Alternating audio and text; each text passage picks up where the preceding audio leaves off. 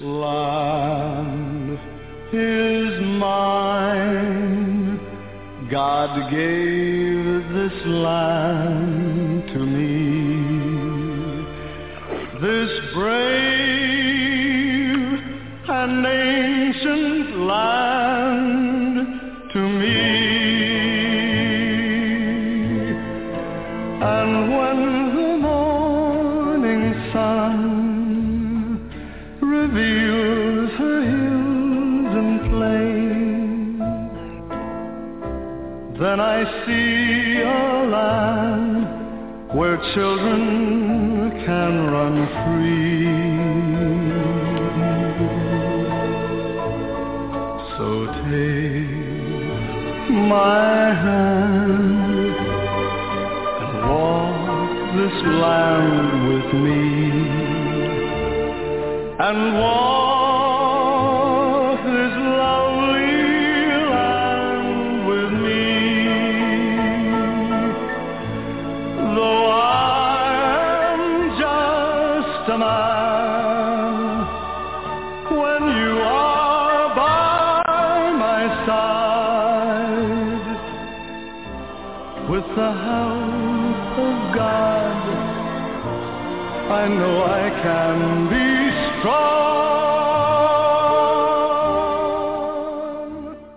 Well, good evening. Welcome to Yada Yada Radio. I'm here with Kirk this evening. We're happy to have you be part of our family this evening as listeners. I think we set records last week for a number of listens to this program. A lot of that is because of the new website, the rewriting of all of these volumes, and then the new opportunities that are being presented on social media and the promotion of social media for the whole Yada Yada series.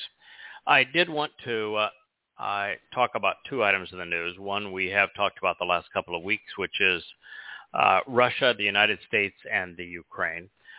The reason that this is important to me is I want to go on record as affirming that if there is an invasion of the Ukraine, it will be entirely the fault of the United States. And last week I explained why I have that position. And this week, Putin and his Foreign Affairs Ministry verified everything that I have shared previously. They stated that the United States is baiting Russia to invade by doing everything they can to make it impossible for Russia not to invade, which is a pretty amazing thing. But the only reason that a country would do that is if a president is falling in his popularity in the polls, that midterms are arriving, and that he knows that Americans always fall for a wartime president, and that you galvanized support as a wartime president, and so for Russia to invade, then Biden becomes what will be considered a wartime president. And so he's literally baiting Russia to do so. The first thing that Putin acknowledged is that the overthrow of the government of the Ukraine was solely the responsibility of the United States. They had a popularly elected government that was pro-Soviet, not Soviet, but Russian government. And the United States went in with a minority and with weapons through the CIA to undermine that government. And so the current government of the Ukraine is a puppet government put in place through a coup that was led by the United States CIA. And that's not a conspiracy theory. Russia actually found and published the communiques from the U.S. State Department to the so-called revolutionaries.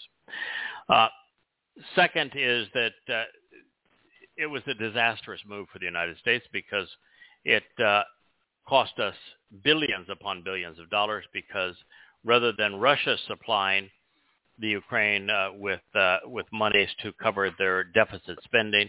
Now it is the United States that assumes that responsibility. And Russia could afford to do it because of the pipeline that runs through the Ukraine that the Russians built that supplies natural gas to Europe. And so the transit fees on that pipeline pay the service, the debt. The United States then did something that I shared many years ago when this first occurred that was transparent to me and now is even more transparent to anyone with their eyes open, that the primary reason for the United States usurping the integrity of the Ukrainian elections to put in a puppet government was to create a reason for NATO to continue to exist. And all that we hear now is the rattling of NATO's swords. NATO had no function. It was a completely defunct organization with no purpose whatsoever until the United States recast Russia as the boogeyman. In so doing, now there is a reason to fund NATO. There's a reason to form alliances through NATO. And the problem of that is that most wars begin now because of these international alliances. So the United States belligerently wants NATO to include the Ukraine. And Russia's issue is the same that the United States was with Cuba, where the United States during, I guess it was 1962 in the Cuban Missile Crisis, the United States would not tolerate a Russian military presence and Russian missiles in Cuba so close to America's borders. And yet the Ukraine actually shares a border with the most populous region of Russia. And the United States is bringing all manner of weapons and missiles into the Ukraine, doing exactly what Russia did in Cuba. And Russia is responding as the United States did at that time, saying this is not acceptable. The deal that the United States and Cuba and Russia resolved then is the same deal that Putin, as the diplomat, is requesting now. We said to Russia, we will give you what you want, which is that we will never invade Cuba, but for that you remove the Russian military presence. We're asking the United States to remove U.S. military presence, weapons from the Ukraine, and to refrain from making the Ukraine part of NATO, and for that Russia will pledge not to invade. It's the exact same deal. And yet we are so stupid in the United States, so ignorant, so incapable of seeing the world as it actually is, so easily bamboozled that we want to view it instead as Russia as being the belligerent. Russia is doing everything they can to avoid being the belligerent, and the United States is doing everything it can to make Russia have to invade and give it no other option, because Biden wants to be a wartime president. That's how sick these people are. Now, speaking of sick, there were letters that crossed in the mail. You know how sometimes you send out a letter and you wish you hadn't because you receive a letter and it makes you look like a nincompoop? I don't know if you've ever done that, Kirk, but I have a few times. Well, these two letters that crossed in the mail one was from a very unlikely place, and one was predictable. The one that was from an unlikely place was from the government of Kuwait. The Kuwaitis published an official paper denouncing the Fakistinians.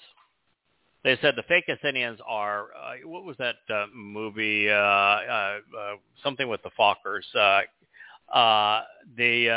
where the lead character is babysitting the child, and he sometime during the program he said asshole, and the baby would continue to repeat asshole. Well, I bring that up because by the way, there is no rule about what you can and can't say on the internet, and a Blog Talk Radio.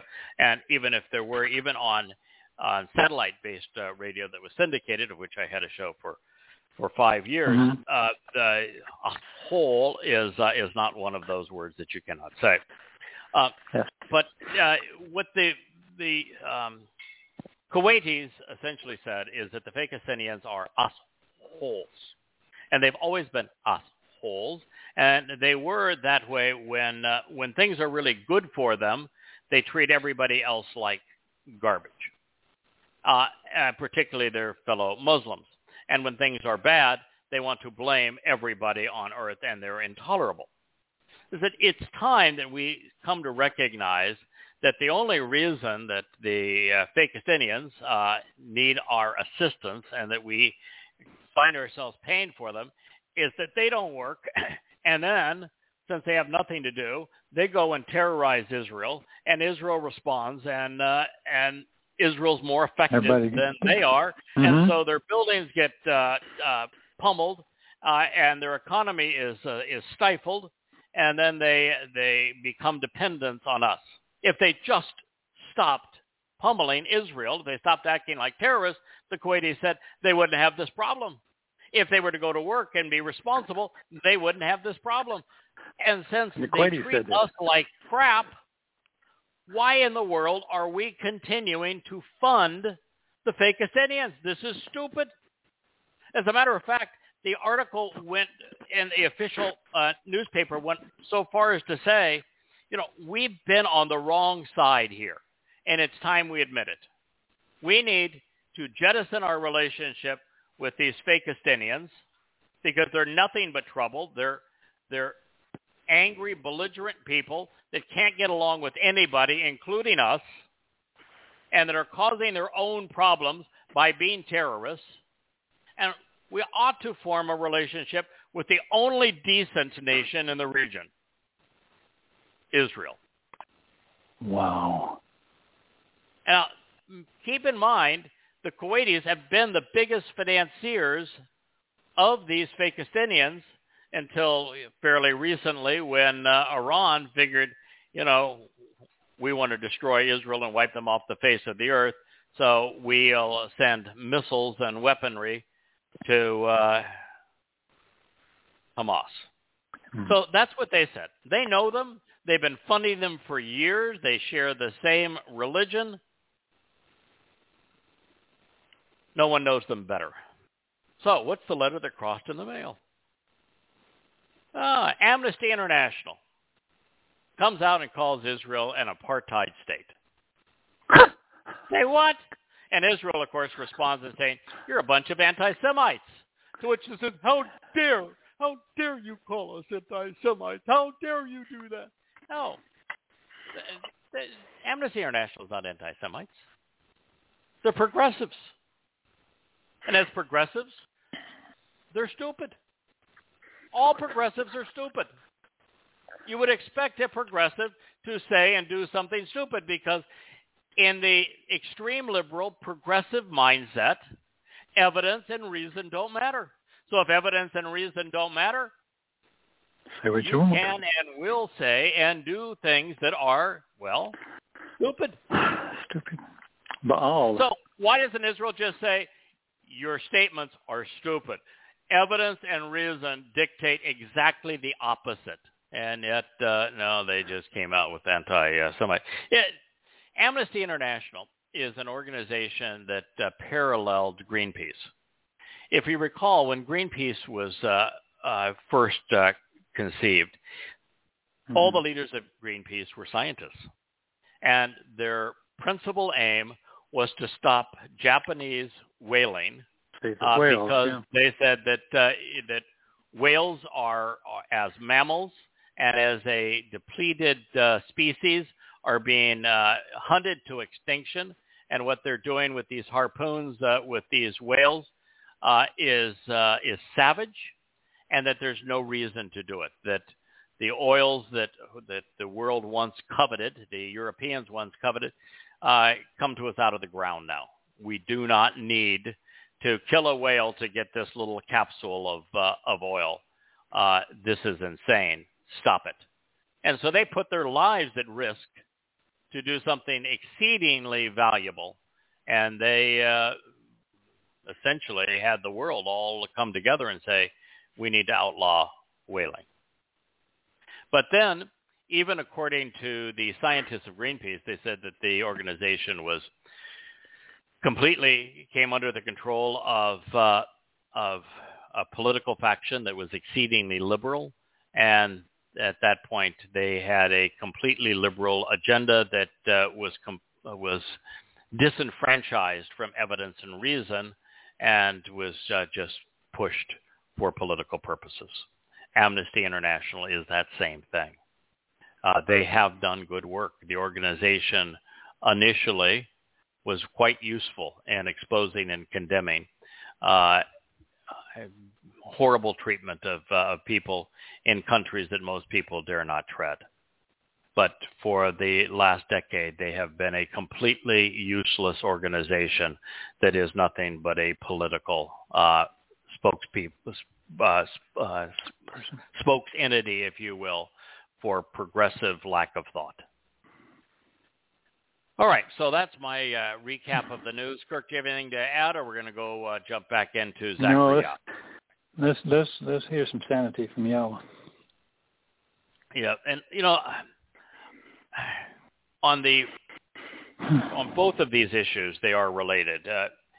The world is at the brink of war, and the prophets tell us that the world will engage in war during the time of Jacob's troubles, and we are fast approaching the time of Jacob's troubles. So we are seeing how things line up, and how just gross blundering by blithering idiots like we have in Washington, D.C., puts the entire world at risk of war. Two nuclear superpowers ought not be in this situation. The United States just simply got to say, what you're asking for is reasonable, and we will not do those two things.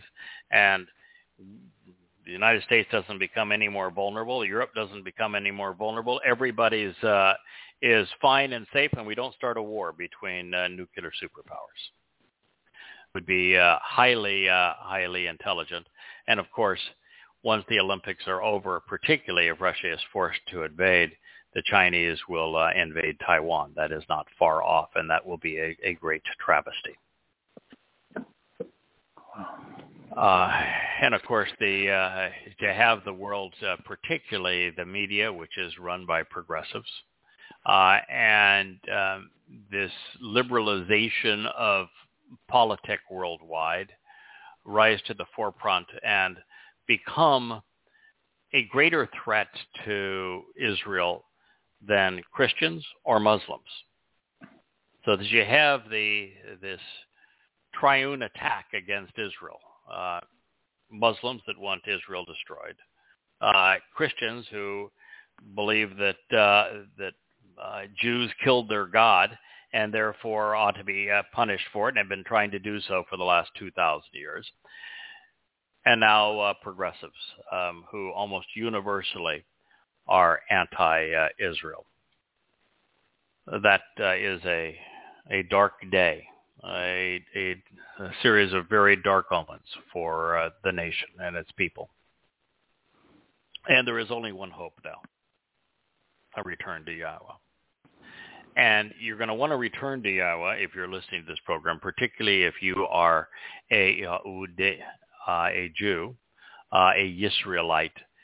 In particular, God is returning to Yisrael. He is not returning any other place, and he is returning for Yisrael and Yehudah and for no one else. If you don't break free of Judaism, break free of politics, whether they're American or Israeli, and come to know who Yahweh is, what he is offering, and what he is asking in return by studying his Torah and prophets, between now and then you're going to be on the wrong side of the divide when he returns, even if you survive to that time, because according to Yahweh, 2 out of every 3 Jews are going to die during the time of Jacob's troubles. So if you're listening, now would be a wonderful time to disengage from all forms of Judaism and all forms of politics, and then once you do, to come to know and accept, act upon what Yahweh was offering. This is now the 14th chapter, 5th verse, where we're going to rejoin. This is where we left off a week ago. The reason I want to start here is it leads into the sixth statement, which is the last statement we read during that program. 100% of Zechariah has been addressing this particular event. That is the return of Yahweh. Yahweh is returning on Yom Kippurim in year 6000 Yah, which happens to be sunset October 2nd, 2033, is year 6000 Yah on Yom Kippurim. That is the day he is returning. It is now 2022, so we only have 11 years and a few months between now and the time that he is going to return, and much of that will be consumed by the time of Yaakov's troubles. It's going to be a hellish period for Israel and Jews. And then Yahweh, it's an accurate pronunciation of the name of Eloah, God, as guided by his Towrah, Twrh is the spelling, instructions about his Haya existence. If you just look at those three words, all exceedingly common, you can even add shalom to it, you'll know how to pronounce every one of the four letters, two of which are repeated in Yahweh's name. They are provided by Towrah, Shalom, Haya, and Eloah. Yahweh is God's name. And if you are a Hebrew, a Yisraelite, or Yahud, listening to this program, you've had it bludgeoned into you that either God's name is too sacred to say, or that we don't know how to pronounce God's name, or that it is inappropriate to say God's name. And the rabbis have written Talmud upon Talmud. They have written Mishnah upon Mishnah. They've written Zohar upon Zohar. And in all of their voluminous documents, never once do they mention Yahweh's name. And the one thing that is obvious and that Yahweh makes absolutely clear is that those who will be reconciled unto him on the day of reconciliation, Yom Kippurim, which is not a day of affliction. You don't reconcile a relationship by abasing or demeaning yourself. When you're reconciling a relationship with God, there's nothing more uplifting or beneficial. That on that day, the number one thing that God says in every possible way is, they will know my name. They will use my name. They will call out to me in my name. And so if you are not among those beginning to know and use Yahweh's name, you are going to be on the wrong side when he returns, and that's a really bad thing. Because those on the wrong side will face one of two outcomes. They will either have their souls annihilated, ceasing to exist, or their souls will be sent to Sheol for an eternity with other religious Jews, Christians, Muslims, and progressives. And then Yahweh, my God, will return, and all of those who are set apart with him, the Kadoshim. This is Zechariah, remember Yahweh, Zechariah 14:5. By the way, there's nobody that doubts that the name of the book is Zechariah or Zechariah. It's actually spelled in the Hebrew. Zachar, Yah. It tells you how to pronounce Yahweh's name. Yeah. I mean, the former prime minister of Yisrael was Netanyahu. Yahu is the first two syllables or three syllables, depending on how you want to pronounce it, whether or not you want the Yahweh or Yahweh. But even in that name, we see it properly conveyed. So Yahweh himself is returning. You know, in the pillars of Judaism, you don't see a single pillar that says Yahweh is going to return. In fact, there's no pillar that actually says Yahweh is God's name. And there is none that says that he is going to return. And yet, he, Yahweh, is going to return. The set apart are going to return with him. Set apart, it's from Kadoshim. Kadoshim is an exceedingly important concept in Hebrew. It is from Chadash. It means to be set apart, to be separated. So those that are returning with him are those that were not part of human religious or political schemes. They were set apart from the ways of man unto Yahweh. And the same thing will be true with those who greet Yahweh upon his return. They also will be set apart. Everything important to Yahweh is set apart. His home, set apart. His family, set apart. His name, set apart. His Shabat, set apart. His Moed Mikre, 7 invitations to meet with him, set apart. His spirit is called the Ruach Kodesh, set apart spirit. Everything that's important to Yahweh is set apart. If you are not set apart from man's ways, from that which is common, politics and religion, then you are not associated, includes the religious, including Judaism. Now, the marvelous aspect of this declaration, beyond the fact that Yahweh himself is returning, is that covenant members, those who were set apart unto God's family, who were harvested during Towrah, will be coming with him. We think that the Towrah harvest is going to occur on the celebration of Towrah, just prior to the worst of Jacob's troubles, about 6 months before Eliah returns as one of the 2 final witnesses, which would be in the first day of the 7th month of 2029. And they are the ones who are represented by the Kadashim, plural of Kodesh. Kodesh, meaning to be set apart and purified, is directly related to Kadash, means to kindle a fire and provide light. As such, it provides yet another confirmation of Kara Leviticus 23:27, the statement which provides Yom Kippurim's most essential instruction. It was translated, "And your soul should respond and answer the summons to appear before and approach the maternal manifestation of the fiery light who purifies, enlightens, and elevates to approach Yahweh." So Zechariah 14:6 reads, there will not be on his day. There will not be, lo hayas, the verb hayas, what is being negated.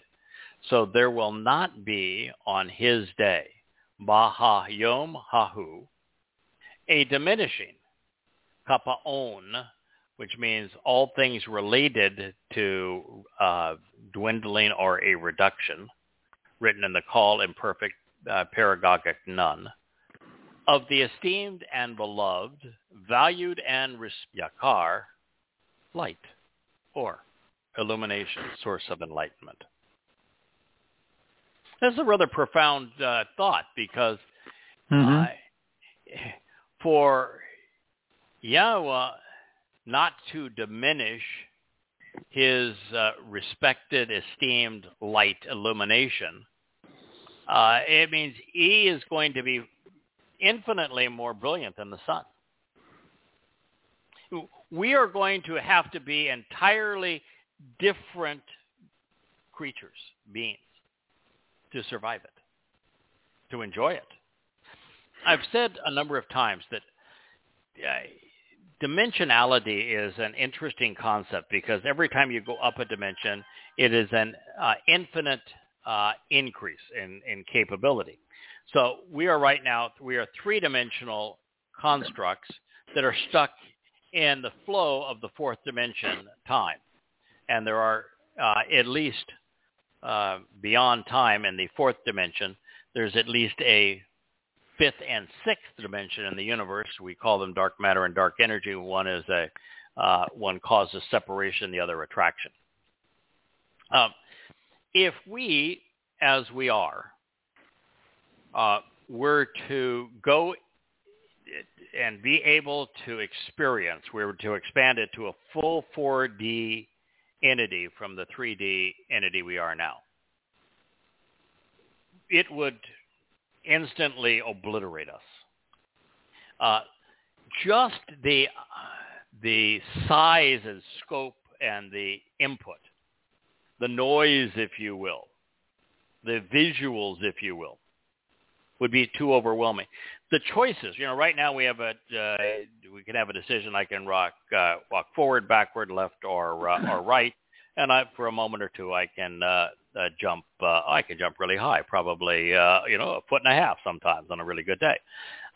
Those are about our choices in terms of mobility. But once we're infinite in the fourth dimension, we can literally travel across the entire universe in a second.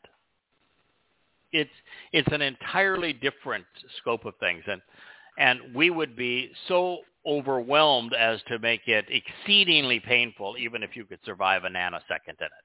And I say this because if Yahweh comes back undiminished, those who are not transformed such that they're at least fully four-dimensional beings, which means you're now immortal because light is a substance, if you will, an entity, a wave, both having particle and wave characteristics, where light is infinite in time. On a photon of light, time simply is. All time exists simultaneously. You could enjoy the past, the present, and future simultaneously. And unless we are transformed that way, and it's a huge increase to get there, because as Einstein proved, energy equals mass times the speed of light squared. So as a material being, we have to be multiplied by the spirit, the square of the speed of light to be as we're transformed into energy. So we're going to have that kind of increase in who we are and our capability to endure this, such that it is a pleasant experience for the set apart, but it will be instant incineration for those everyone else. Now, I think you translated, looking at the letter, some of the words of 14:6 in Zechariah. Yeah, the thing that was interesting, though, that I did, it was more interesting just some of the letters. They all agree. But the thing was, the key was, if you look in all the Christian versions, they say things like, on that day there will be no light and no cold or frost. And I'm going, where do you get this stuff? I mean, yes.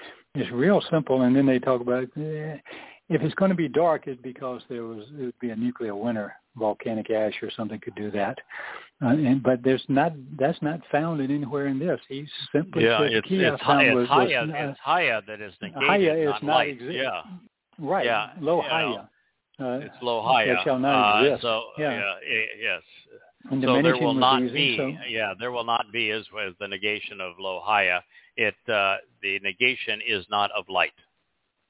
It's the last word in the sentence, not the verb. Yeah. So it just that passage just drove me nuts. I'm saying, how do you possibly get there? And these are not complicated words or complicated sentences. Mm-hmm. I mean, it just freaks me out sometimes. I say, how can you be that dumb? But people still believe it. Yeah. So God is revealing that he's going to return without dialing down his enlightening presence. And when you recognize that he was the creator of a universe that is so enormous. What is it? 96 billion light years across. That has probably in the range of 400 billion galaxies that average several hundred billion stars apiece, like our sun. Now, someone who could create that with simply words, without diminishing themselves, is not going to come full force into our universe. No, blow up. Yahweh is going to convey part of his spiritual energy into our presence. It isn't all of Yahweh. He's just not dialing down that part of him that he is setting apart to be with us. All of God can only exist in 7 dimensions, not in 6. And we've talked about this before. It's the concept of Walt Disney drawing Mickey Mouse. Walt is the creator of Mickey Mouse, but even though he is the creator of Mickey Mouse and can have Mickey Mouse do whatever he wishes Mickey to do, and can draw whatever scene he wishes and can add whatever conversation he wants to that scene, the fact of the matter is that Walt cannot enter the flatland cell of Mickey Mouse because it's only 2 dimensions. And so a 3-dimensional construct like Walt cannot enter 2 dimensions, just like a 7-dimensional construct like Yahweh cannot enter 6 dimensions. That he can use, as Walt did, Walt used probes in the sense of implements, pencils and pens and paintbrushes and the like, to interact with that 2-dimensional realm. And Yahweh has implements too. His words are implements. His set-apart spirit is an implement that he can use. He projected his soul into our world. And he has his malach, which are spiritual implements that he can use to interact in our world. But his single most important implement to affect transformation and opportunity in our world are his words, the very things that we are studying. So this is a powerful realization that it's even hard to fathom the magnificence of what this is going to appear like. But as Yahweh says, when he's here, you don't have any need for the sun. That's how brilliant he will be. But I do know that, and we've shared this, that anyone that is not enveloped in Yahweh's set-apart spirit is going to be instantly incinerated, vaporized, while those of us who have accepted the terms and conditions of the covenant will be protected by, empowered by the set-apart spirit, so that we will be able to experience this as a magnificent thing. Kippa'on, which is the operative verb. There are 2 verbs here. Haya, which is the basis of Yahweh's name. To exist, it was negated. And Kippa'on is the second. I translate it as there will not be on his day a diminishing. But the word is sometimes translated make rigid, fixed, or immobile. And had it not been used with in conjunction with light, then those translations would have been possible. But with light, there is no making light fixed. There's no way to make light immobile. There's no way to make light rigid. So we then have to look at what other definitions of kippah, and kippa'on means all things related to kippah, would communicate other than solidification of something from a fluid to a solid. But when associated with light, kippa'on always means to diminish. Now, this is actually consistent with the solidification of a fluid into a solid state. because when, with the exception of water, everything else in our universe, it as a gas, it is the most expansive, and then as a liquid, it becomes diminished in scale, and then as a solid, it is smaller still.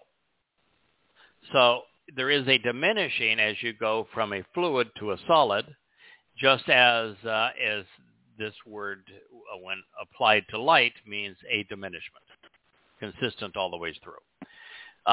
And it is, as I say, it's consistent with nature.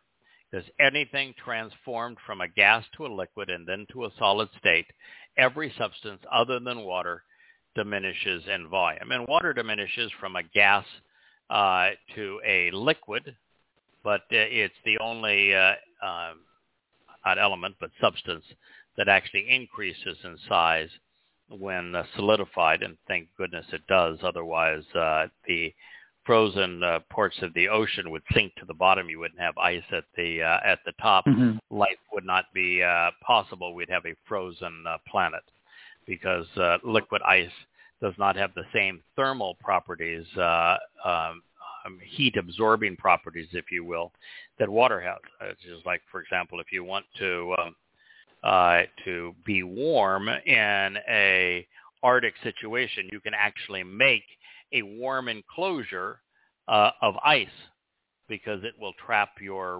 body heat inside, as opposed to water. You know, if you were to get wet in a cold environment, you're going to freeze to death, because the water is a conductor of that of your heat.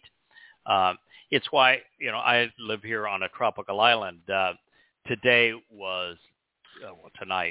was freezing. I mean, I almost had to put on long pants, shoes, and socks, because from our point of view, it was shivering temperature. It dropped to 74 degrees this evening here on this winter day in the middle of the Caribbean. Now, the reason why we don't go below that, and the reason we can't get much above the high 80s in the hottest part of the summer, is that the nature of all the water that surrounds us just will not allow the temperature to rise or fall any more than that amount. So we have lots of insights here that tell us how to properly translate Kipa On that are consistent. Now, you mentioned some of the translations. Some of them are just like the English Standard Version and the New International Version render the passage. On that day, there will be no light, cold, or frost. Now, yes, of course, in doing that, they ignore the fact that the negation was of the verb, the first of the two verbs, haya, not light, and Kipa On is a verb, and therefore is not cold or frost, which are both nouns. The New American Standard Bible, which claims to be literal, was no closer to the mark with, and it shall come about in that day that there will be. Now, I don't know how they even got there, because again, the come about is a very poor translation of it will not exist, it will not come to pass, haya. It was haya that was negated. So it was not light, but anyway, it's come to pass about in that day that there will be no light. And it's possible to say no light. In fact, there's a whole host of Hebrew words that are lightless, that speak of utter darkness, but none of them were used. Then it says the luminaries will dwindle, but there's no mention here of a luminary. There's also a number of Hebrew words to convey sun and the moon. Luminaries. Yeah. And I don't know how they got dwindled, but the KJV, and I always, every time I read KJV, I'm just incensed. I'm incensed because what in the hell does King James have to do with Israel, with Hebrew, with the Torah, prophets, and Psalms? What is this occultist nincompoop doing with his name on the most popular Christian sort of pretend translation of their Babel? It's just astonishing to me that you would name a translation the King James. But nonetheless, they do. Stupid is as stupid does. They try, and it shall come to pass, as opposed to it shall not come to pass, in that day, that the light shall not be clear nor dark. Let's go back to the words again. The words are lohaya. There will not be. Mm-hmm. Ba ha yom ha hu. On his day, or you could say on this specific day. Either one is acceptable. Yeah. Q is actually he, but it's used to say on this very specific day. Ba, in, ha, the, yom, day of his. Literal translation. So, lohaya, there will not be in the day of his a kipaon, diminishing, a reduction of the, and this is yakar. Zakar isn't cold, it isn't frost, it isn't luminary. It means esteemed and beloved, valued and respected, splendorous and beautiful, worthy, precious, influential, magnificent. Mm-hmm. Certainly. And or means light. That's all or means. It's light. It's frustrating that the creator of the universe shared his testimony with us on how we can come to know him, on what he is offering and what he expects in return. In particular, an open letter to his people. And yet, the religious have seen fit to change it however they see fit. Don't care. And then they will call the resulting babble the inerrant word of God, when it isn't even remotely accurate. Oh, and then, of course, they'll combine it with the New Testament that is almost universally poisonous. Yeah, there are tiny little glimmers here and there that have interest and credibility, but they are few and far between. Now, keep in mind that as organized energy, that's what light in a diminished state, if you will. Matter is simply organized energy. It's light in a diminished state. This is why matter has to be multiplied by the square of the speed of light to determine its quotient of energy. So anytime Yahweh takes on a material presence, he has to set apart an aspect of himself, diminish that aspect. But this time, during his seventh and final visit to our planet, God is going to be more light energy than matter, and perhaps all energy, and thus spirit. I think Yahweh is going to be beautiful. I think it's not going to be a corporeal presentation. But to those of us who are also non-corporeal, and we are also spiritual beings, the set apart at that time, we're going to see him as he really is. Now, revealing the timing of his return, Yahweh inspired Zechariah to write something which unlocked the mystery of no one knows.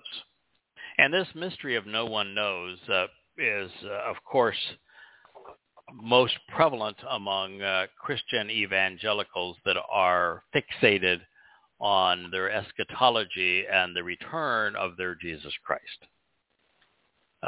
And they get that from a horrid translation of a translation of a translation in the Olivet Discourse in the book of Matthew, pertaining to where it says no one knows the day or the time, not even the Son. So unable to know that to the degree that is even accurate, that was even said, that it was a quotation of this next line that Yahweh is going to share with us. They are clueless and say, anytime you predict when he is going to return, and it's not, I'm not, by the way, predicting the return of Jesus Christ, because he's not coming back, and there was no Jesus Christ to begin with. The Passover lamb never returns. It is Yahweh, and I can tell you exactly when he's coming back. I can tell you to the minute when he's coming back, because he told us. This reads, and I was going to say that there's also a problem in Rabbinic Judaism with this too, because rabbis corrupted what was Towrah. Towrah is the living embodiment of what we're doing here, which is that we become Yahweh's troubadours. We, as his witnesses, expose what he has said to his people. We warn them that their religion is deadly, it's deceitful, it's damning, as is their politics, and that Yahweh is calling them home before it's too late. That is our job. We are the living embodiment of Towrah. But in Judaism, there is no celebration of Towrah anymore. The rabbis don't give a crap what Yahweh had to say. And by the way, sometimes I use saltier terms. Yahweh uses them all the time. They bother you. You're not going to like Yahweh very much. He's very graphic in his depiction of the religious. And so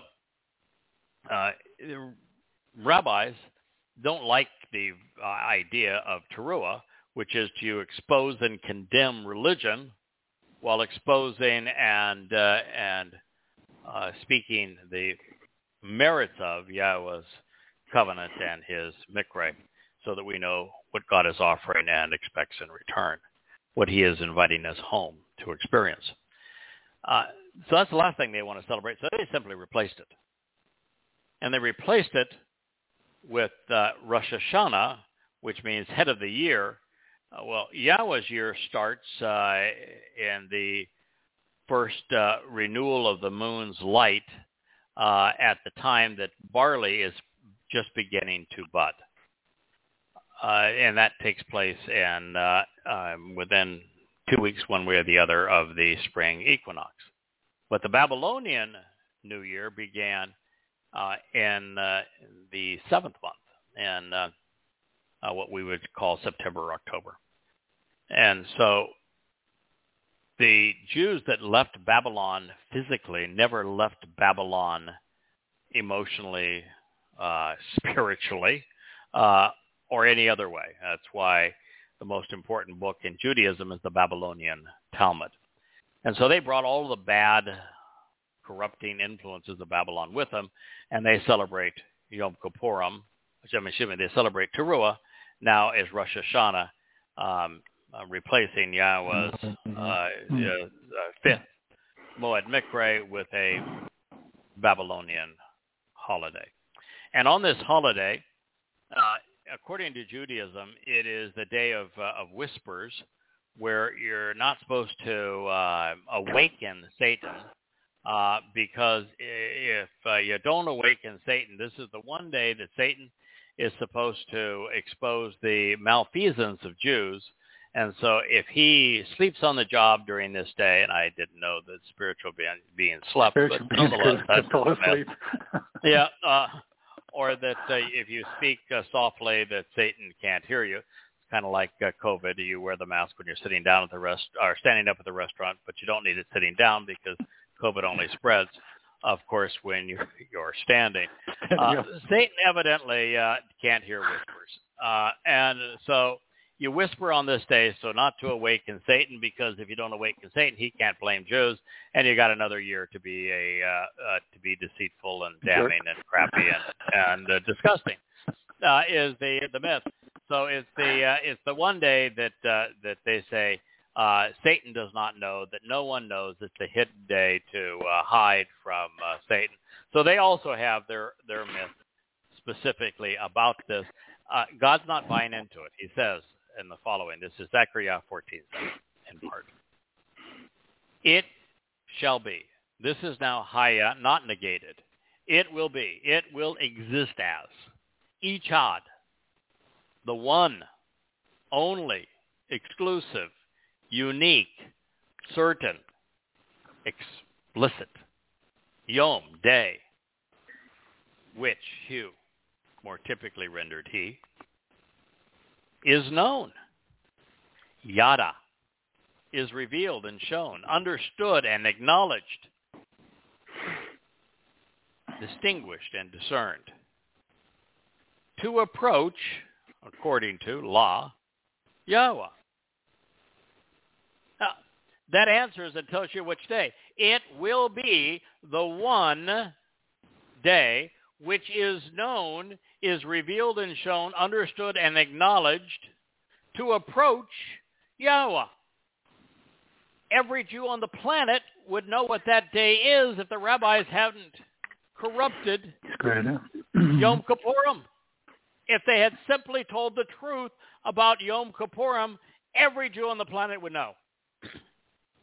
But rather than Yom Kippurim being the day of Kippur, reconciliation, plural, Kippurim, day of reconciliations, no, in Judaism, it's a day of affliction. It's a day to deprive oneself.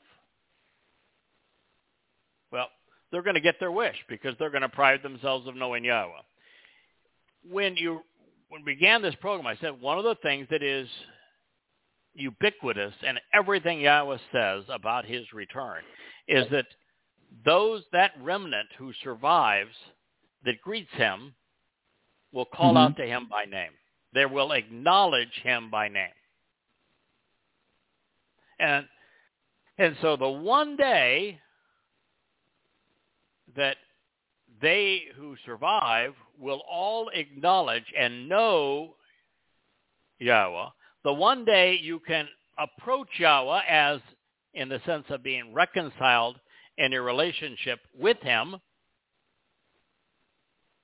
is Yom Kippurim. So he just told you. That one day that he's returning, it shall be the day that is known to approach Yahweh. Yom Kippurim. Simple. Straightforward. Irrefutable. Obvious. Yada is translated known. It tells us that Yahweh is revealing this to us so that we realize and acknowledge it, even understand it. This is the day of Yahweh's return. Something that should be acknowledged and known by everyone. And yet there's not but 1 in a million people that understand it. By using the phrase, it shall be the one certain unique day, Echad, which he becomes Yada, known, we have yet another affirmation that Yahweh's return is tied to the day when Yisrael's and Yahudah's relationship with God is reconciled, when he becomes known to the remnant of his people. Now, how do we know that this is the day that Yisrael and Yahudah are reconciled? Why couldn't it be the Goyim church? Why couldn't it be the Fakistinians? They claim the land for themselves, right? Yeah, why couldn't it be the Muslims committing jihad for Allah? Well, let's forget about the Muslims. They're too enamored with Allah, and Allah is not Yahweh. Going on to the Christians, they have a problem too, and that Their God is Jesus Christ, not Yahweh. And they're expecting Jesus Christ to return, not Yahweh to return. Mm-hmm. But more than all of that, to understand anything in the Torah, prophets, and Psalms, one has to be in. The Hebrew word for understand means you make connections between things to understand them. And there is a statement in the prophet Yirmiyah 31 that explains all this, and it says that Yahweh will be restoring and renewing his covenant relationship, and he is doing so with Yisrael and Yehudah. That's the answer. Case closed. He says, I'm going to be restoring my covenant relationship, reaffirming it, renewing it, and I'm going to be renewing it and restoring it with Yisrael and Yehudah. Not anybody else. No fakest Indians, no Christians, no Goyim, with Yisrael and Yehudah. That doesn't exclude necessarily Goyim from being part of the covenant. They can be part of the covenant, but the Day of Reconciliations is exclusively positioned towards Yahweh doing as he has promised, particularly to Abraham, Yishak, and Jacob, which is to restore his relationship with Yisrael, their descendants, and particularly with Yahud and Yahudim, Jews. So that's the answer. And by the way, Yahweh says my covenant is not going to be exactly the same as the one that I enjoyed and affirmed and it existed with Abraham. Not going to be the same. Not going to be exactly the same. Oh, wow, that must mean a new covenant. No, it doesn't. God explains what's precisely how it's going to differ. And that is that, well, God gave his Torah and shared his Torah with Abraham. He's explicit with that. Abraham had the opportunity to accept it or reject it. And every one of us, since that time in 2000 BCE, 1968 BCE to be exact, every single one of us has had exactly that same opportunity. We could accept the Torah, reject the Torah. And the Torah is not that God-forsaken book written in Babylon. It is the written Torah that was handed to Moshe on Mount Choreb at the conclusion of the Exodus. The conclusion of the Exodus from Mitzrayim, anyway. And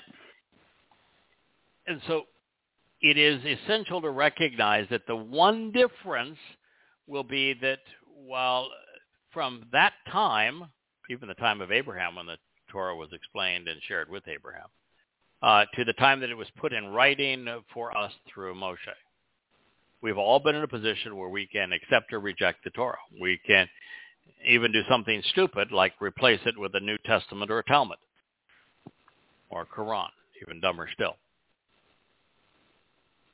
And if we wish to incorporate it into our lives, that is our business, and we do so by observing it and accepting it. But upon his return, Yahweh is going to do something different vis-a-vis the covenant, which is he's going to write a copy of his Torah inside of us, integrating it into our lives, which, by the way, is a really, really good thing because we are now going to be seven-dimensional constructs, and with all of that, we're going to need some guidance as to how to get the most out of this infinite expansion in our capabilities. So he's going to write it into us. That is the difference between now and then. And you might say, well, why didn't Yahweh just do that at the beginning? Just write a copy of his Torah inside of us. We would have all this nonsense. Well, yeah, negate free will. Then at that point, you can't deny it. Choose. Right. Yeah. At that point, you've got no choice. And so then you say, okay, then how can he write it inside of us then without usurping free will? Well, by then, The only ones that are going to accept Yahweh, receive Yahweh, declare Yahweh's name, embrace Yahweh, are those who have made that choice. We've made the choice to be part of Yahweh's family. So now all we want is the guidance that his Torah will provide. It's not about rejecting it, or making decisions what we're going to do with the covenant or the Mikra invitations. We've made our decision. We're delighted with it. And now we're seeking. I don't think anybody's going to argue that at that point. Nobody's going to say, no, I'll pass. I'll pass, yeah. Okay. I really appreciate being taken to the seventh dimension. Nice. This is really good. I can go off and explore the universe, but this relationship thing and your guidance I don't want anymore. I don't have the words to properly explain, because frankly no one can fathom how great a leap of it's going to be to go from being a three-dimensional being to a seven-dimensional being, from going from being a physical being to a spiritual energy-based being. But I can tell you that each step along the way to go from 3 to 4 is an infinite increase. Just imagine now Mick Mouse again. And by the way, they took Minnie Mouse and they dressed her up like Hillary Clinton and a business suit. She no longer wears a dress like really? That was some progressive struck gold with that one. But in Flatland, they cannot fathom what depth would be like. How it'd be an infinite increase to have the world go not just from right to left in Flatland, but up and down. That's an infinite increase. And so for them to go from 2 to 3 is an infinite increase, just like from us to go from 3 to 4. And it's infinite again from 4 to 5. And it's an infinite increase again from that to 5 to 6. And it's an infinite increase again to go to Yahweh's realm, which is 7 dimensions. So it's infinity times 4. It's a concept that's way beyond our capacity, particularly since the 3D world that we understand is 96 billion light years across. We're definitely going to want the Torah inside of us, Yahweh's guidance. And to be ratcheted up. To be able to enjoy all of that as opposed to it being totally and completely overwhelming. So all of this known, there are 7 special days on Yahweh's annual calendar. So in a general sense, it can be assumed that he is telling us that his return will coincide with one of these unique days. But since the first 4 Mikra were all fulfilled in order in 33 CE, which was year 4000 Yah, Pesach, Yahweh served as the Passover lamb, Matzah. He sent his soul into Sheol to ransom us so that we could justly be resolved of our death, our iniquity. He then was released from Sheol and exposed what it will be like to be a spiritual-based being reborn spiritually on Bakurim, where he was able to transport himself from one place to another in the blink of an eye. That was one was dimensions apart, the other one was 70 stadia apart. And he then, that was Pesach, Matzah, and Bakurim, and then he fulfilled Shabuah, enriching and empowering his covenant family so that they would be more effective troubadours come trumpet. So the first 4 of Yahweh's Moed Mikra were fulfilled on time in year 4000 Yah. So it's not one of those 4. That leaves us with 3. Nope. The first unfulfilled Mikra is Yom Towrah. It's one of 3 harvests. It is specifically to harvest the set apart, the Kadoshim, that are coming back with Yahweh. And Yahweh's return is after they've been harvested, otherwise they couldn't be returning with him.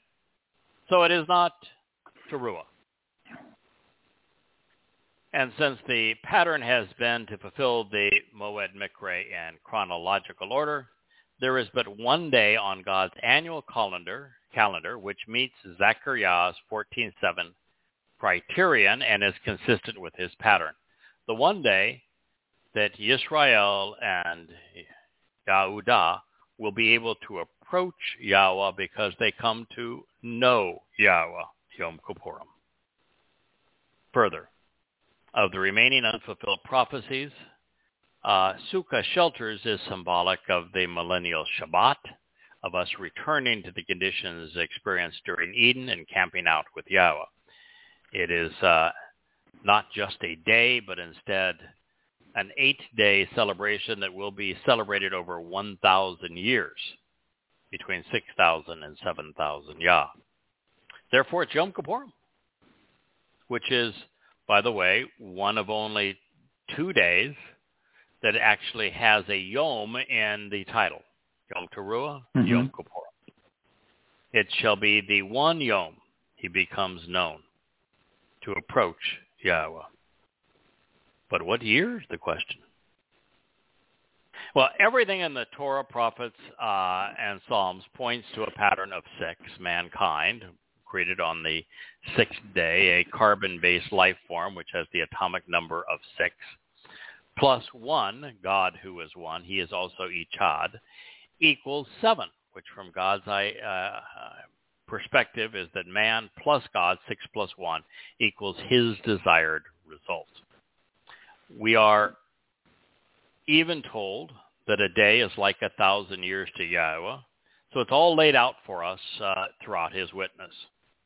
Between the genealogies revealed in the Torah, history, and archaeology, we know that Adam and Chava were escorted out of the garden in 3968 BCE. Yahweh met with Noach to discuss the impending deluge that would flood the region of the world in which men with a Nasalma existed in 2968 BCE. This date is affirmed by the discovery of the Burkle meteor crater in the Indian Ocean off the coast of Madagascar, where the resulting tsunami of a welling up of deep seawater rushed up the Tigris and Euphrates rivers and instantly turned the Black Sea from freshwater into salt, raising the water level 500 feet, and then flooding the area of Eden and the area where the first human civilizations had formed, rushing out and forming the Bosphorus Straits. That occurred at this time. And even the description of the flood actually says that it will be precipitated by an upwelling of deep seawater.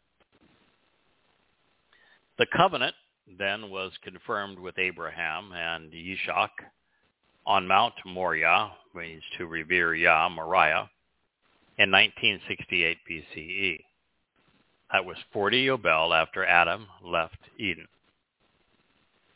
In 968 BCE, the cornerstone of Yahweh's temple on Mount Moriah was laid. Then exactly 40 Yobel after Abraham's prophetic dress rehearsal for Pesach with the Passover lamb, Yahweh fulfilled the Mikra of Passover, unyeasted bread, and firstborn children in 33 CE, exactly 40 Yobel. That same Yobel year, the fourth Moed Mikre of 7 Shabbats was fulfilled on the appropriate day, further establishing this pattern.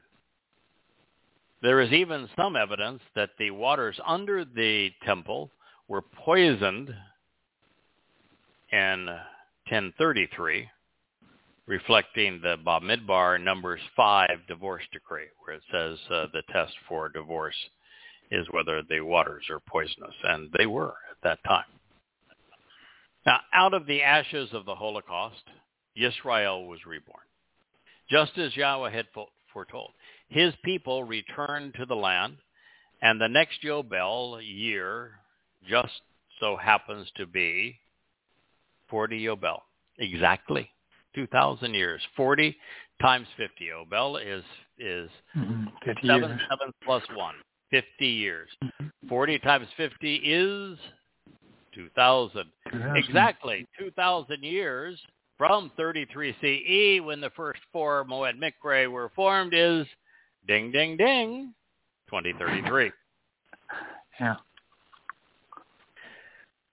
It's so straightforward and easy. So obvious.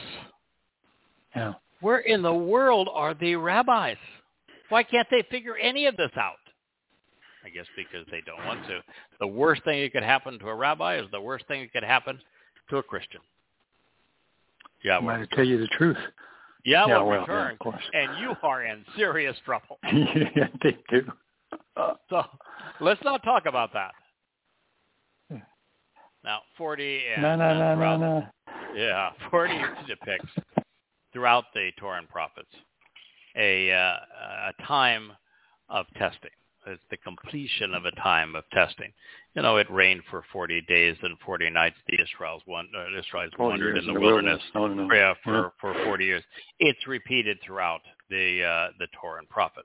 They were enslaved in Egypt for 400 years. Yeah, 40 is just ubiquitously presented as the time of testing, and the Yobel is essential because Kara, Leviticus, right after presenting the Moed Mikre, the 7 invitations to meet with Yahweh, explains the purpose and the nature of the Yobel. And the Yobel is the year 7 times 7 plus 1, when all debts are forgiven. That's an important concept. When all people are freed. Oh, there's another important concept. Cool.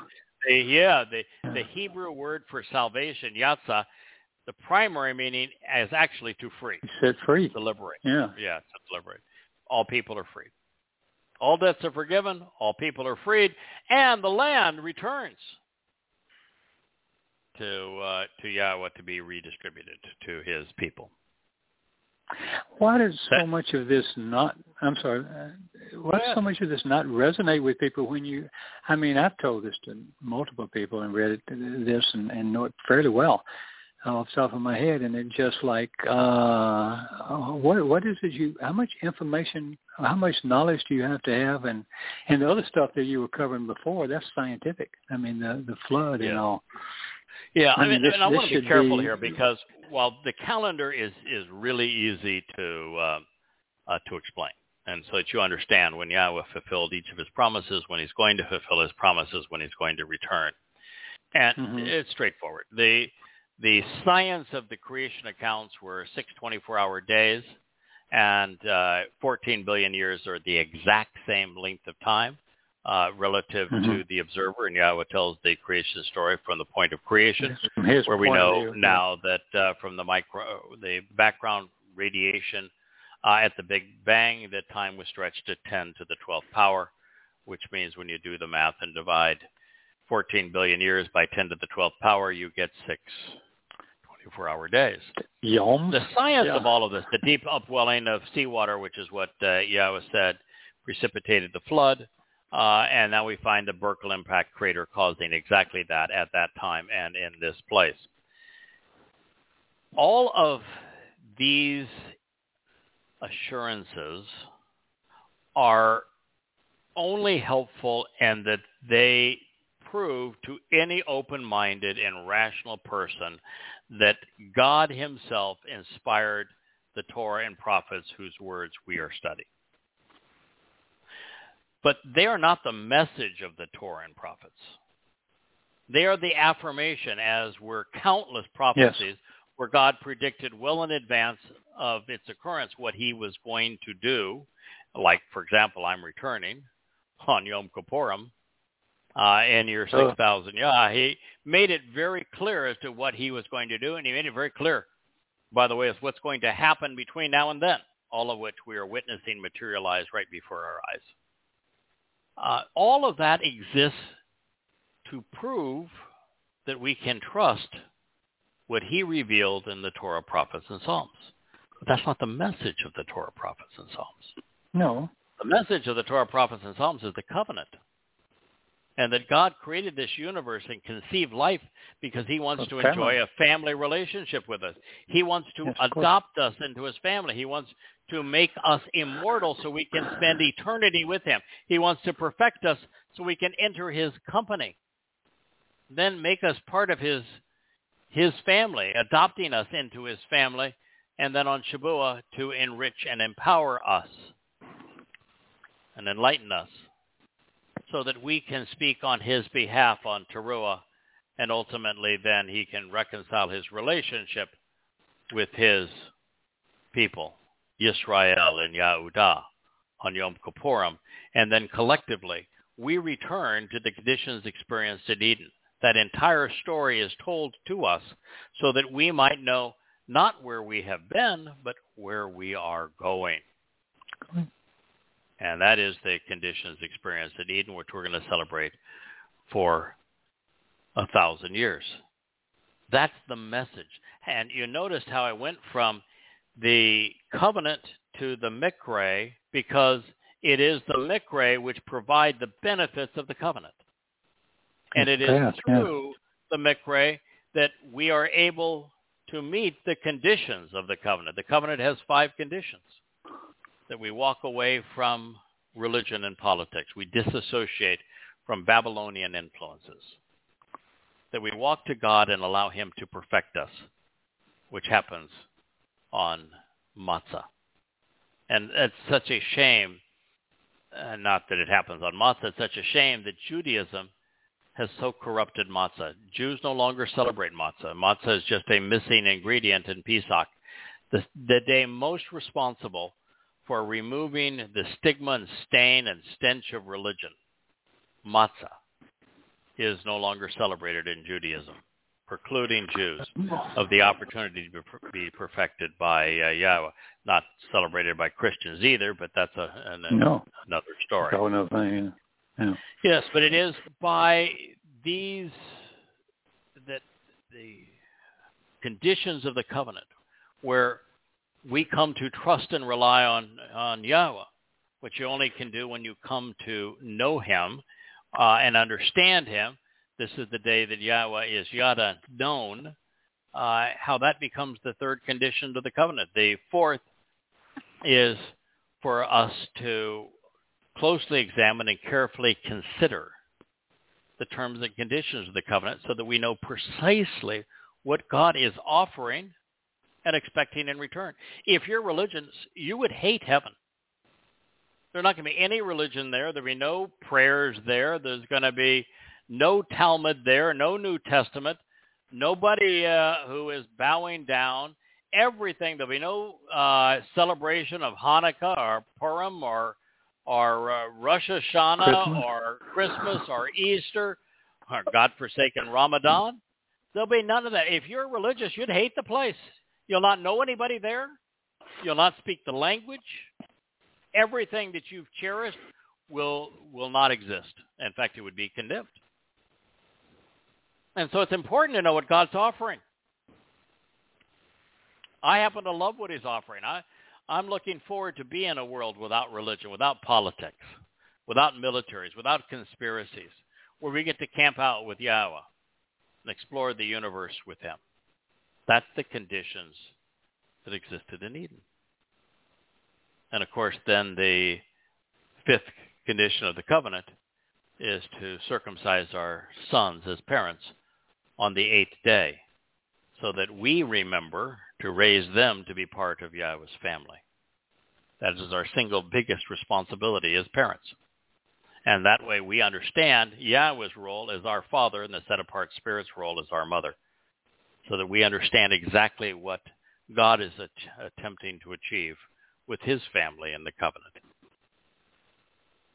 These things are made possible because of the 7 Moed Mikre, which are invitations for us to meet with God, most of which are inverted or completely destroyed in in Judaism, and of course not even acknowledged in Christianity.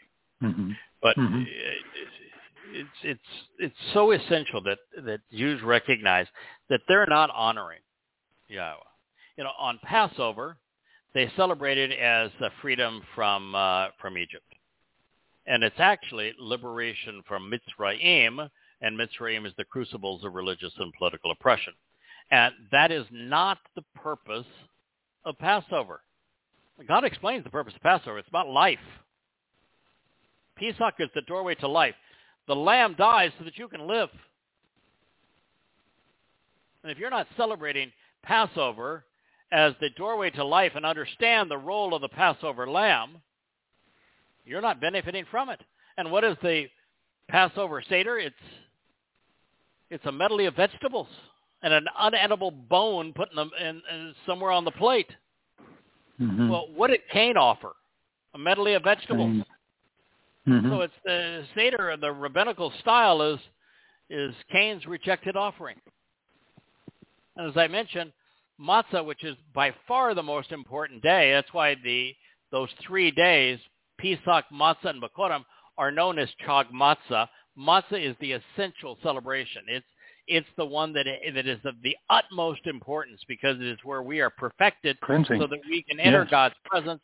It's no longer even acknowledged or celebrated by Jews. It is simply a negated ingredient in their diet. Nothing more. In Judaism, Bikurim is not even mentioned, which is where we are born into Yahweh's family, his covenant. Shabuah is no longer celebrated by religious Jews either, not part of their calendar. They got a whole lot of holy days, but it isn't one of them. I suppose that they don't like its association with the Christian Pentecost, which is just because the Christians corrupted it doesn't mean that they should ignore it. And then, of course, on Towrah, there is no acknowledgement whatsoever of Towrah. It is celebrated culturally and religiously by Jews as Rosh Hashanah, which is a Babylonian corruption. Then you get to this day, Yom Kippurim, and it is the day of affliction, the day of atonement, the day of denying oneself, the day of fasting. From Yahweh's point of view, it's the happiest day in the history of the universe. Yeah. The day his Sure. relationship with his children is He got what he reconciled. wanted. Yeah. Yes. Includes what he And wanted. if that isn't a celebration to you, then You ain't going to like Yahweh. Yeah, you're not going to like Yahweh, and you're not going to be part of his family. And Sukkah, of course, is when we return to the conditions of Eden and get to camp out with our Heavenly Father. This is his timeline. It is all presented there for us to know. So therefore, we can deduce that the one unique, exclusive, certain day which Yahweh would become known is Yom Kippurim 2033. Now, Mizmor Psalm 102. It's actually pertinent to this discussion because it speaks prophetically of the Holocaust. The Holocaust occurred between 1932 and 1945. And yes, it was predicted explicitly, prophetically, to the detail in Psalm 102. And it states that the generation which experiences it will not be the last, will be the last. The generation which experiences the Holocaust will be the last. Holocaust 1932 to 1945. So to determine how long after the Holocaust Yahweh's return could be and still be witnessed by that same generation, it's helpful to know that the average life expectancy among Jews who survived the Holocaust was 85 years. With their direct descendants, the children of the Holocaust survivors, their life expectancy is now 88 years on average. And the maximum life expectancy, and thus the far extremity of the prophecy of a Jewish person living today, is right around 105 to 107 years. In Philadelphia, Herbert Brown lived to a ripe old age of 105. He was a Jewish Dachau concentration camp survivor. and his 100-year-old wife, Magda, were the oldest living married couple in 2005. In October of 2007, a Jewish caricaturist, doing caricatures, Boris Efimov, celebrated his 107th birthday in a Moscow synagogue. Therefore, we should expect Yahweh's return to be 88 years after 1945, which is 2033, but absolutely no later than 2050. But we have a bingo with, or as Yahweh would say, we have a yatzah with, yatzah is the Hebrew word for Exodus. We have a yatzah for, to be withdrawn is what yatzah means, for 2033, and that it is a Yobel year, and it is precisely the length of the average generation from the end of the Holocaust at 1945. So, wow. God not only knows the day He's going to return, He made it possible for us to discern this date from His Word. Converted to our pagan Georgian calendar, our Gregorian calendar, I should say, His arrival will occur at sunset in Jerusalem on October 2nd in 2033. And in a moment, Yahweh will reveal the exact time as we proceed through His testimony, right down to the minute. Now, we are still recording, but our program is no longer broadcasting, and so we'll truncate it here now. Okay. Maybe read a thought or two more, but share a thought or two more. But we are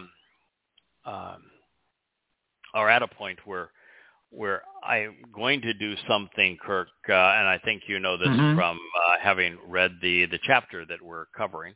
And we're covering the final, I guess, second to last Kippurim chapter, and what is now volume 6 of the Yada Yahweh series. The Yada Yahweh series, for those who are listening, is presented in its entirety. At least the rewritten and revised, recently retranslated volumes are all presented at yadayah.com. YADA, which means to know. Yah, which is the shortened form of Yahweh's name. It's also yadayahweh.com. You could enter the site with each of those two. Yeah. But every book that we have rewritten, I think there's now 22 of them, are presented in their entirety. Beautifully, you can read it on your computer. You can read them on your cell phone. You can read them on a tablet. They're there in their entirety for free. You can also go either from the site or directly to Amazon. The Kindle versions of these books are under $1 for a 600-700 page book. And the printed version and softbacks average about $12 to $13 a piece, which is just the printing cost. They are royalty free. And the hardbacks are a few dollars more per copy. I actually like the paperbacks are just the 6x9 size, and the flexible covers are just easier to read. But they're all there. You can go to Yada Yah, open them, and read them to your heart's content. And the way that the message is presented, every translation,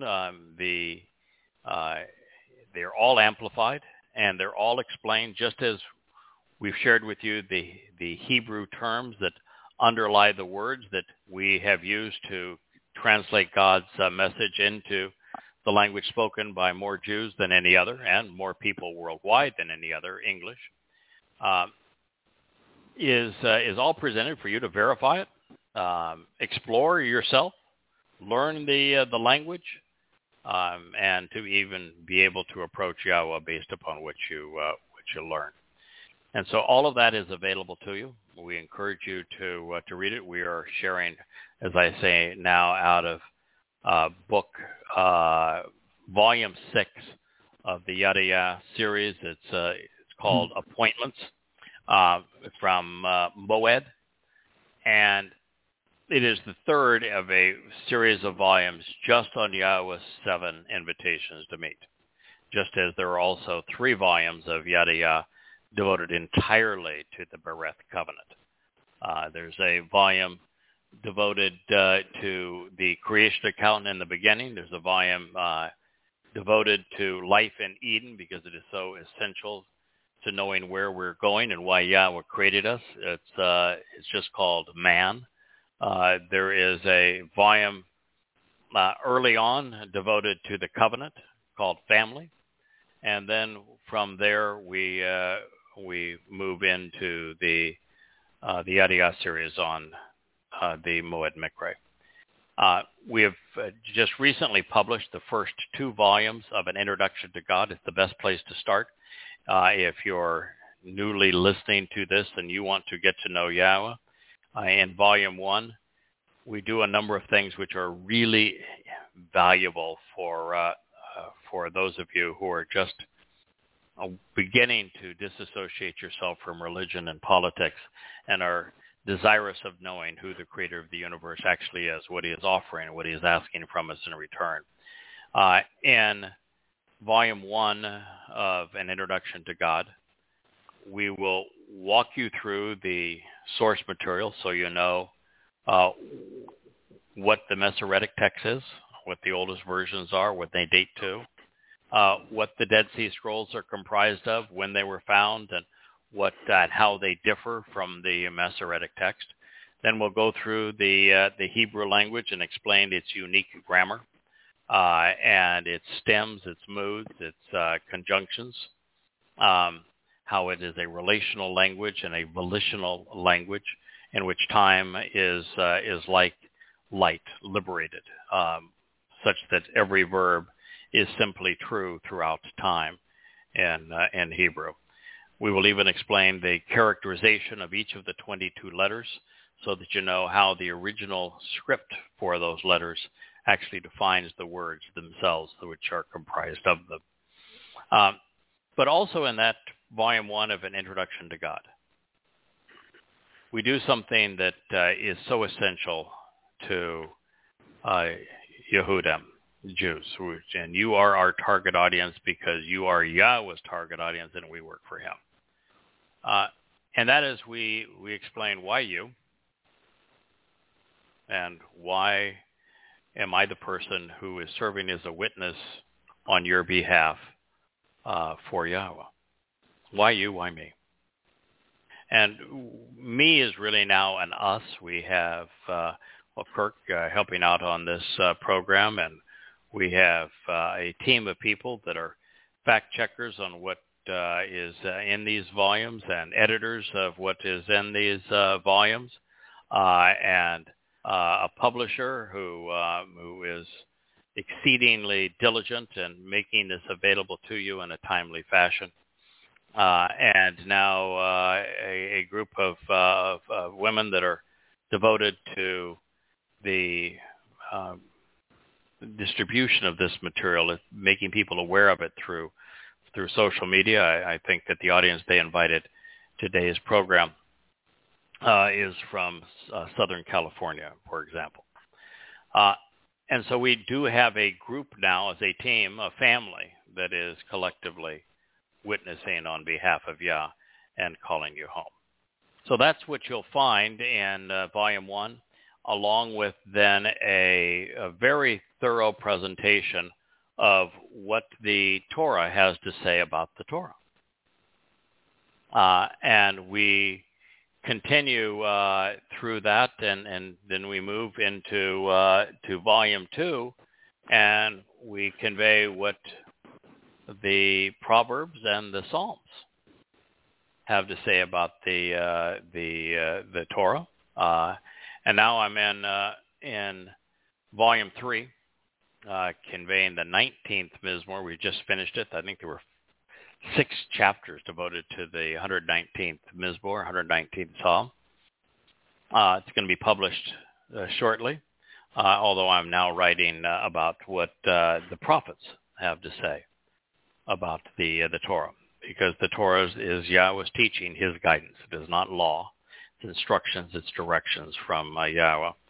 And so those 3 volumes would be the place to start, and then read from the beginning through the volumes on Yahweh's Moed Mikre. If you're coming out of Christianity and need an explanation, a proof that there's nothing of value in the Christian New Testament, or very little of value there, reading Questioning Paul will certainly take you to that conclusion. It's no one who has ever read that book, and it's now 4 volumes, has remained a Christian. It uses God's words to expose and condemn Paul's words. If you're coming out of Islam, good for you. That's a tough religion to leave, because good Muslims are ordered to kill peaceful Muslims or anyone who rejects their faith. And for you, the book that best explains the hideous nature of Islam by using the Hadith to reorder the Quran chronologically and set it into the context of Muhammad's life is Prophet of Doom. So we really have you covered no matter where you're coming out of. And if you're coming out of Rabbinic Judaism, what you're going to find is the Introduction to God series, followed by Yada Yahweh, will do the best job, I think, of getting you from here to there. So next week, we are going to do something we very, very, very, very, very seldom do. At least we'll begin with that, which is that in the Olivet Discourse, there was a corruption of this passage we have just read that reads that no one knows the time and the hour. And what we're going to show is that actually it was just a very bad translation of Zechariah 14, where God says, "This is the exact day that I will be returning." And so we'll begin there, and then conclude our presentation of Zechariah, and then we'll transition this program into the coverage of the Day of Reconciliation from the point of view of the last of the prophets, Malachi, which means messenger. And after that, Kirk, I really would like to begin a series of programs. It could take years for us to finish it, but I'd like to start a series of programs where we go to an introduction to God and cover that as they were rewritten and retranslated, because each day is just such a wealth of opportunity and knowledge and enlightenment. Right now, I'm in I think it's the 8th chapter of Volume 3 of An Introduction to God, which will be Volume 3 will be the last volume of Introduction to God. And I am translating for probably the 7th or 8th time the first chapter of Yashaya. Yashaya means Yahweh liberates, he delivers, he saves. And it is an indictment on Judaism. And it is so clear why God despises Judaism. And don't gloat if you happen to have come out of Christianity, because every part of the indictment against Judaism also condemns Christianity. Yeah. And it is a powerful statement as to why God despises religion, and particularly the corruption of days like this, turning Yom Kippurim from this spectacular day where Yahweh is known, where he can be approached by his people, where the relationship is reconciled, the day that Yahweh returns with David to this planet. And the rabbis moronically, idiotically, have turned it into a day of affliction and abasement and of denial. They've denied everything, including knowing Yahweh. Can I give you one thought on that, on Yom? Yeah. I never really paid much attention to it, but, it's a Yod and a Wa and a Mem.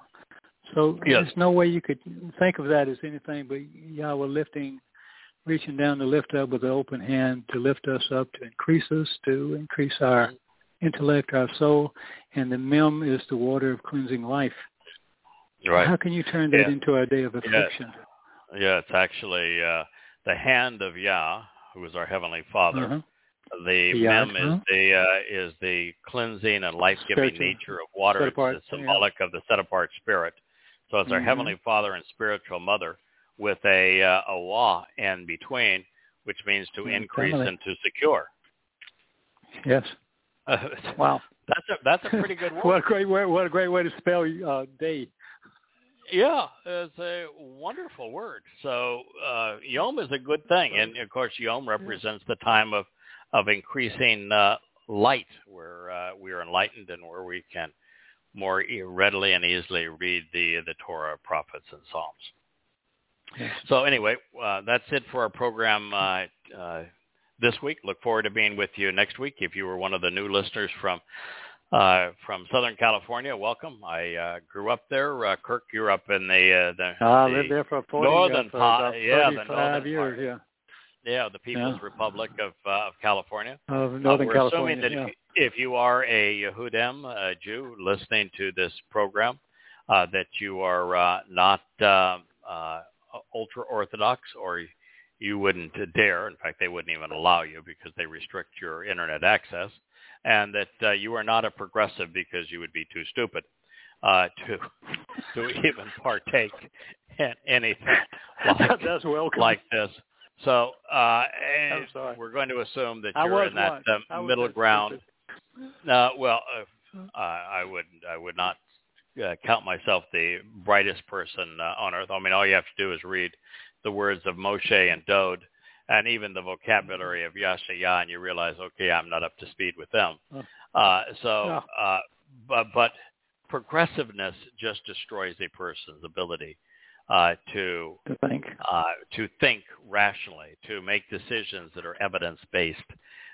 It is the political dogma of make-believe, and unfortunately for them, all of their make-believe opinions are the antithesis of what's true. So the reason they reject evidence and reason is because evidence and reason is wholly in conflict with their conclusions. It's one of the things I always would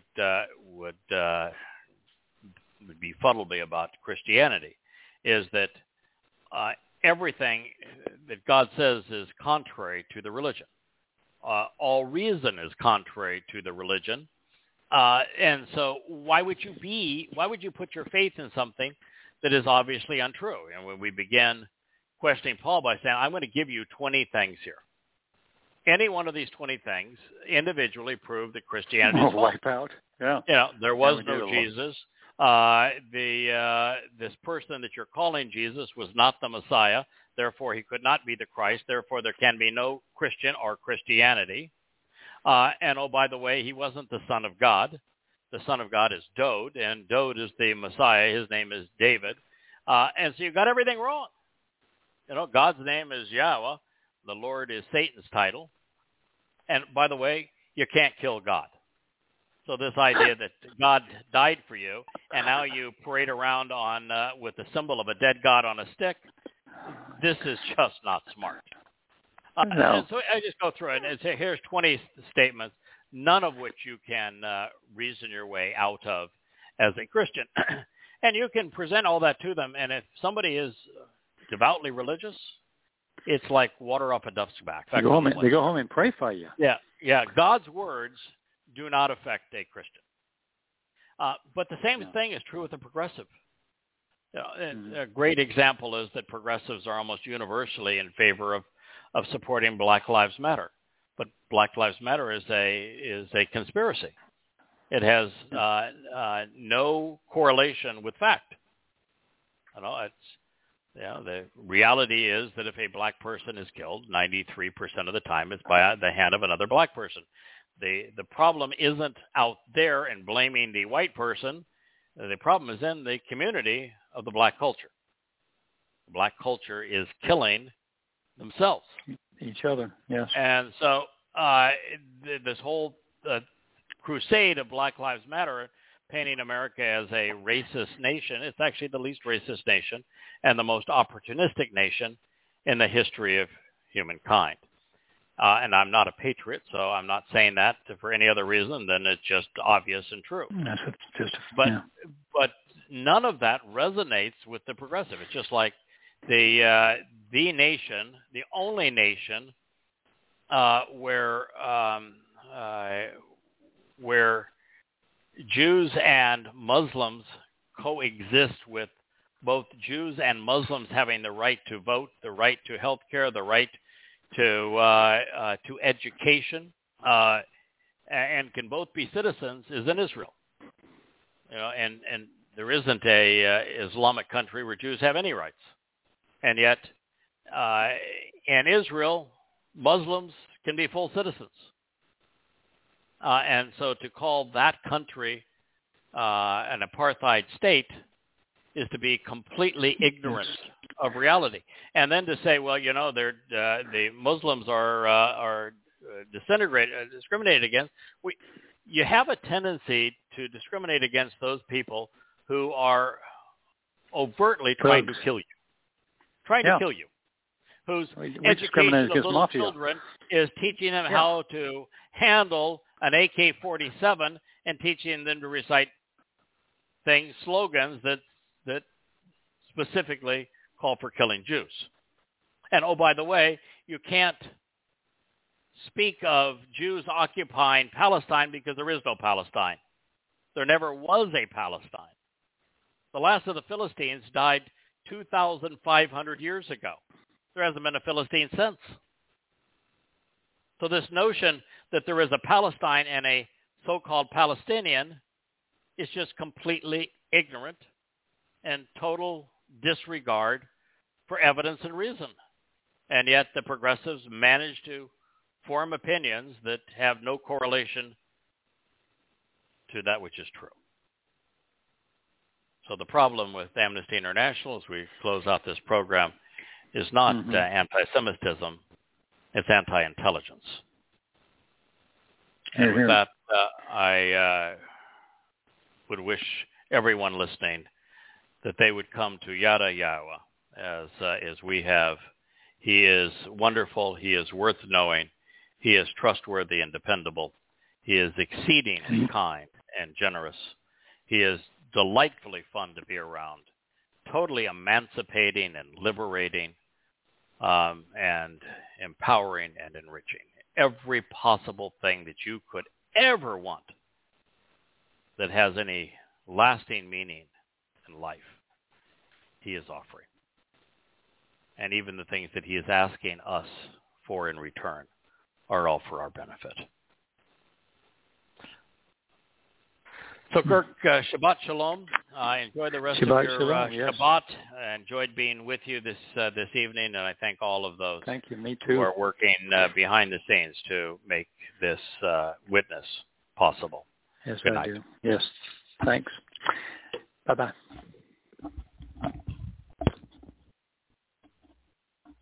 Lucky Land Casino, asking people, what's the weirdest place you've gotten lucky? Lucky? In line at the deli, I guess? Aha, in my dentist's office. More than once, actually. Do I have to say? Yes, you do. In the car before my kids' PTA meeting. Really? Yes. Excuse me, what's the weirdest place you've gotten lucky? I never win and tell. Well, there you have it. You can get lucky anywhere, playing at LuckyLandSlots.com. Play for free right now. Are you feeling lucky? No purchase necessary. Void where prohibited by law. 18+. Terms and conditions apply. See website for details.